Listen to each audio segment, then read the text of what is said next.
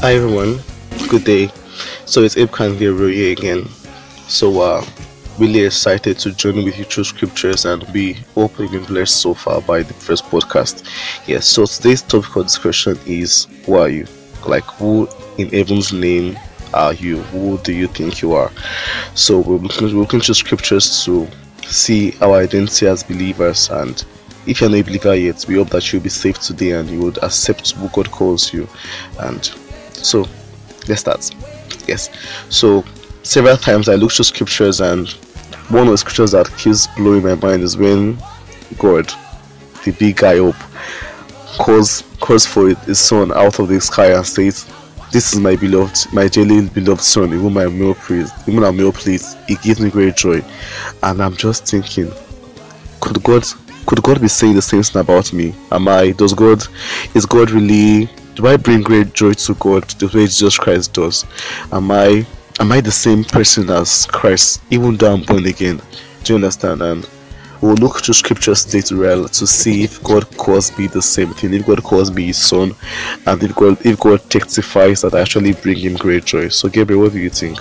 All right. Concerning this topic, who who are you? It's like, especially in regards with the anchor scripture which we chose, the one that speaks about God calling Jesus his dearly beloved son, in whom he is well pleased with. As you said, is the scripture that we've attached to Jesus and Jesus alone as part. Oh, Jesus was, the morally upright, holy, righteous guy. You understand that? And God called him his beloved son because of the way he lived. Probably, like that's the general idea. But looking at this scripture, I began to realize that I'm the dearly beloved of God. Also, you understand, God was not just calling Jesus the dearly beloved son because of his physical nature, or because of his works or his actions, as Jesus, now the Jesus that we know, that's the standard of all this kind of stuff. God called him his dearly beloved son because he was his Jesus is his son. You understand? Because he has his spirit in him. The spirit of God in a man is what makes the man the son of God. You understand? And there's something I usually used to joke with, like, my friends, that how do I put it now? Jesus probably looked like Mary. Yes. Or Jesus most likely looks like Mary. You understand? Physically. Yeah. You understand? So that physical body was not what made Jesus the son of God. Yes. You understand? God does not look like does not have a physical look. You understand? He can assume any look, definitely, but he does not have the human physical DNA and all the stuff that make people look like kids, look like their parents. And also just most likely look like Mary, because that's his mom, of course. So this just shows us that dearly beloved son was imputed on Jesus, not because of his physical nature, but because of the spirit of God that he carried, which made Jesus his son, and which imputed on him the sonship generally. So that's as Gabriel just spoke, a scripture comes to my mind. 1 John 3 verse 1 says that, "Behold, what manner of love the Father has bestowed upon us, that we should be called the sons of God." So guess what? The Bible says that God has bestowed upon us his love. He calls us his sons. So the declaration that God gave, the declaration and testimony of God towards Jesus, is the same he has given to us as believers. So that's just perfect. So going further, we have some scriptures that we will analyze, and just so that we can understand this sonship better, and we can understand our identity in Christ better. So Hebrews 2 verse 11 says, "So now Jesus and the ones he makes holy have the same Father." This is why Jesus is not ashamed to call them his brothers and sisters. You understand? Contrary to the belief that a lot of people have, that Jesus is Lord, Jesus is the Son of God, Jesus is all those things that you think he is. You understand? But who are you in this relationship with Jesus? You understand? Now, this is what Hebrews says. I'm going to read it again. "So now Jesus and the ones he makes holy," that is you and I, "have the same Father." God, Jesus was not ashamed to even call God his father and our father. He did not say that who are these servants. Exactly. You understand? Remember when he was ascending and he told Mary to go and tell the disciples that I am ascending to my father and your father. Yeah. You understand? That means the finished work, the work that he had completed, that he said it is finished on the cross, and then he resurrected. That work that Jesus completed made God our Father. Yes. You understand? It brought us acceptance into the family of God. The scripture says that for we have been accepted into the beloved, we are now part of God's family. Yeah. So we understand from the scripture that we are also the brothers and sisters of Jesus. You understand? And we have just like how Jesus related with the Father while he was here on earth, we have that opportunity and that capacity to relate with the Father in the same way. See, look, let me tell you the truth. It is not humility to bring yourself less. Yeah. You understand? I say, no, how dare me call myself a son of God or a brother of Jesus? No, that is not true. Actually, it's actually humility to accept what has been freely given to you. It's an insult. It's an insult to God and to the power of God to look less of yourself, to look at yourself less of what He has made you. He has made you His son. He has made you His daughter. It's your right. It's your worship and your praise to God to accept what He calls you as a son and His daughter. Exactly. So you can see now that you are the son of God, just like how you are. See, think of Jesus. Think of God relating with Jesus. Every form of relationship that God had with Jesus, God has that relationship with you. God sees you the way He saw Jesus when Jesus walked on earth, and the way He still sees Jesus in heaven. That is exactly how God sees you. So you are His son. You understand? You are His daughter. God is your Father. And let me tell you the truth, in the Godhead, when you speak about God the Father, God the Son, and God the Holy Spirit, now this may be very, very controversial, and in fact we are going to dissect it thoroughly in maybe another podcast that we will record as time goes. But I'm just saying it by the way that you are the Son in the Godhead. God is your Father, you have His Spirit in you, and you are the Son in the Godhead. The Bible says that the Godhead involves God the Father, right? God the Son, and God the Holy Ghost. And Bible says that you are in Christ. Bible says in Colossians that your life is hid in Christ in God. Guess what? So there's the Father, there is the Son, and there is the Holy Ghost. You are in the Son, you are in Christ. So there's in the Godhead, there's the Father, there is the Son, who is Christ, and the believer, and there is the Holy Ghost. You have been internally secured inside the Godhead. Oh, that's just really awesome. So, Ebuka, are you going to take the next scripture? So the next scripture is very, very mind blowing. It says in Luke 9 verse 28. It says that I tell you, of all who have ever lived, none is greater than John the Baptist. Yet even the least person in the kingdom of God is greater than John the Baptist. Guess what? The least in God's kingdom is greater than John the Baptist. I don't care when you became born again. I don't care what you think about your Christian walk and how that it might not be so on fire and so serious with God. But the Bible says that you are greater than John the Baptist. But how did you preach such heresy? Are you sure? I'm very sure. That's what the Bible says. So heretic. But that's what the Bible says. The Bible says that you are greater than John the Baptist. That's what the Bible says. And guess what? See, the believer must come to a point where we accept God's word more than what we think God says. God's word says this, I believe this. You are greater.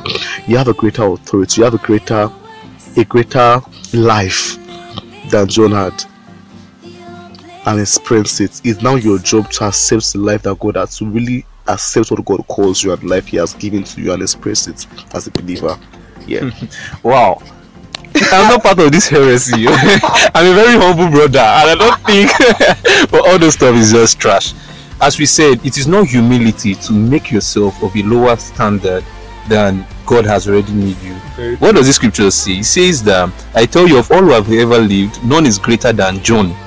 Like of all who have ever lived before that point that Jesus Christ was speaking about, none is greater than John. As per John was a great man in that standard. As per the old covenant standard, John was a great man. Yet even the least person in the kingdom of God is greater than John is, or John was. You understand? You know what this tells us? For we that have become sons of God For we that have been accepted, you understand, in the kingdom of God, we are greater than every man of old, everyone in the old covenant. We are greater than David, we are greater than Daniel. You understand? In fact, these men looked forward to our time. That is why David could say in Psalm 32 verse 1 to 2, oh, what joy for those whose disobedience is forgiven, whose sin is put out of sight. Yes, what joy for those whose record the Lord has cleared of guilt, whose lives are lived in complete honesty. David knew that there will come a time where God will freely forgive sins. Not because of what you do, but because of what Christ has done for you. Exactly, not because of what you do. Because they knew that they had to offer those sacrifices and all those things, and yet those sacrifices could not even make them right with God. But David could see ahead in the future that there will come a time where men will become righteous and the sins of men will be forgiven. You understand? And he knew that, man, those guys will be so joyful. And guess what? Now we are living in those times. Our sins have been forgiven. Christ has fully forgiven us. And we are not even joyful. We are not grateful. You understand? We feel that, I'm not just right enough. I'm not doing enough. David is looking at us from wherever he is and he's like, dude, like, I'm privileged. Yeah, like I'm blessed. But like, I'm not doing enough. But guess what? Scriptures are complete. The Bible says that for God is working in you, giving you the desires and the power to do what pleases Him. See, it is God who is working in you.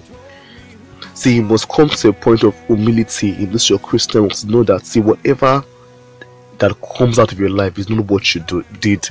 It's what God did in you. God is working within you, giving the desire and the power to do what pleases Him. And you would ask, how is God working within me? Isn't that God is from heaven doing something within me? He's pressing the buttons. No. He has placed the Holy Ghost in you to produce a fruit. To produce the fruits of the Spirit. And the fruit of the Spirit is love, peace, all that we know of the fruit of the Holy Ghost. It is the Holy Ghost finding expression through you. And see, the believer begins to express this life that he has received as much as he knows of the life he has received. Knowing that I and my Father, we are one. Knowing that Christ lives in me makes me live to be Christ. Knowing that the nature of sin that makes me continuously sin has been internally destroyed, is no longer in me, makes me not live as damn a sinner. Many times we just think in our mind that, see, I have a bad thought. A bad thought comes to my mind, and that means I'm a sinner. I'm not really righteous. I know. Such mindset makes us just give up. Let's just sin. But see, when you remember that, see, when Christ died, I died with Christ. The nature of sin no longer lives in me. It makes you consciously live as a righteous man, knowing that God says that you are my holy people, you are peculiar, you are righteous, makes you live righteous. Can God sin? The Bible says, for God has made Christ to become sin for us, so that we might become God's righteousness in Christ Jesus. You are God's righteousness. I just said it right. Yes, you are God's righteousness. You are the expression of God's righteousness. Regardless of what you do, you are God's righteousness. So live your life knowing every day that I'm God's righteousness. I show for His righteousness, and you live righteous. Yeah, it's okay, bro. All right, so thank you. Dealt with the scripture. And as we were speaking, I remember the scripture from from Colossians 2, yes, that where Paul was speaking about the nature of sin, and how the nature of sin, as we understand it is not a physical nature, it is a spiritual thing. And just like circumcision, you understand, the nature of sin has been cut away from us, and there is no scars in your body. There's no scar of that nature in your body. Exactly. God did a very like our friend Nelson always says. He said yesterday, God did a very silent, quiet, and perfect job, so that there was no scar of that nature in your spirit. There's no remnant. There's no fragment of the same nature in you. That is manifesting itself. That's true. So you know what we do now? We have the nature of holiness. You understand? Because Peter said we are a holy generation, royal priesthood, a chosen generation, royal priesthood, a holy nation. You understand? We are all these things because of the nature that we carry. Is the nature of God. Yes. We carry eternal life. Yes. You understand? We carry eternal life, not as per time. Eternal life is not a thing of time. Eternal life is the very life of Christ. It's the life of Christ. It's the life of God Himself, our Father. You understand? So we express who we are. So sometimes you may find yourself doing some things that are contrary to the nature that you carry, the nature of God, and you be like, no, this is not what a child of God should do now. And let me tell you the truth. That doesn't mean that the nature of sin has returned to you. It can never return. Yeah, Imagine someone that has been circumcised, the flesh that has now been cut away from you will Can now it come return. back? It can't come Impossible. back. Now, what is going on there is that perhaps you are maybe most likely forgetting who you are, Yes. or like that doesn't bring back the nature of sin. You understand? Let me just say, you're acting drama. Exactly. You're not your real life. You are not manifesting your real life because you don't know. A prince can act like a pauper if he doesn't know that he is a prince. But that doesn't change the fact that he is a prince. It's a prince. You understand? So we have to grow in understanding of who we are. Yeah. That is why we study the word of God, so that we can realize that some of all these actions and all these things that we do, this is not part of the nature that we carry. Yeah. That is why we grow in understanding. And God is patient with us. He allows us to grow in understanding. He knows that when we grow in understanding, things begin to change in our life. The word of God says that as we behold him in his word, we are changed, we are transformed from glory to glory. From glory to glory. Not from like the people say, from grace to grace. No. See, we are already in glory. We are radiating a higher degree of glory the more I see Jesus, the more I see my life. And seeing Jesus is not seeing your sins. Seeing Christ, seeing Jesus is seeing your righteousness, is seeing your holiness, is seeing just who you are, just exactly like the Father. Exactly. Yeah. So, in conclusion, we have this scripture to help you, like to serve as an anchor to help you, in the sense that whenever you remember the scripture, you can trust God and rest in the finished work of Christ. Look, there's the general view that this Christian race is hard to heavenly race. I'll just crawl I'm going to crawl into heaven and all. Man, see, that ain't true. Yeah. God is faithful to keep you. That is why Paul said in Philippians, or he wrote in Philippians 1 verse 6 that, and I am certain that God who began the good work within you will continue his work until it is finally finished on the day when Christ Jesus returns. So do you know what Paul is saying here? God is faithful. Yes. God is not expecting you to do all the faithfulness. Yes. God is faithful. This is the relationship between a father and a son. God is faithful to keep you. God is not looking with an axe, you understand, to always cut you whenever you sin, and whenever you don't feel that you are right with God and all this. God is patient with you, and he is faithful to you because he knows that he's the one. Remember the scripture that we read before, that he's the one that is even working. He's the one that is doing the work in you to even try to please him. Yeah. Like that desire to please him, it is God that puts it in you. You understand? So God is faithful to keep you. You understand? And this also just reminds me of the statement that God made to Jesus, which is also making to me and everyone who is his son today. I am the beloved son of God. I am his dearly beloved, in whom he is well pleased with. So you are the beloved of God, and God is pleased with you at every point in time. And you must realize that the Bible says that it is God who began this work.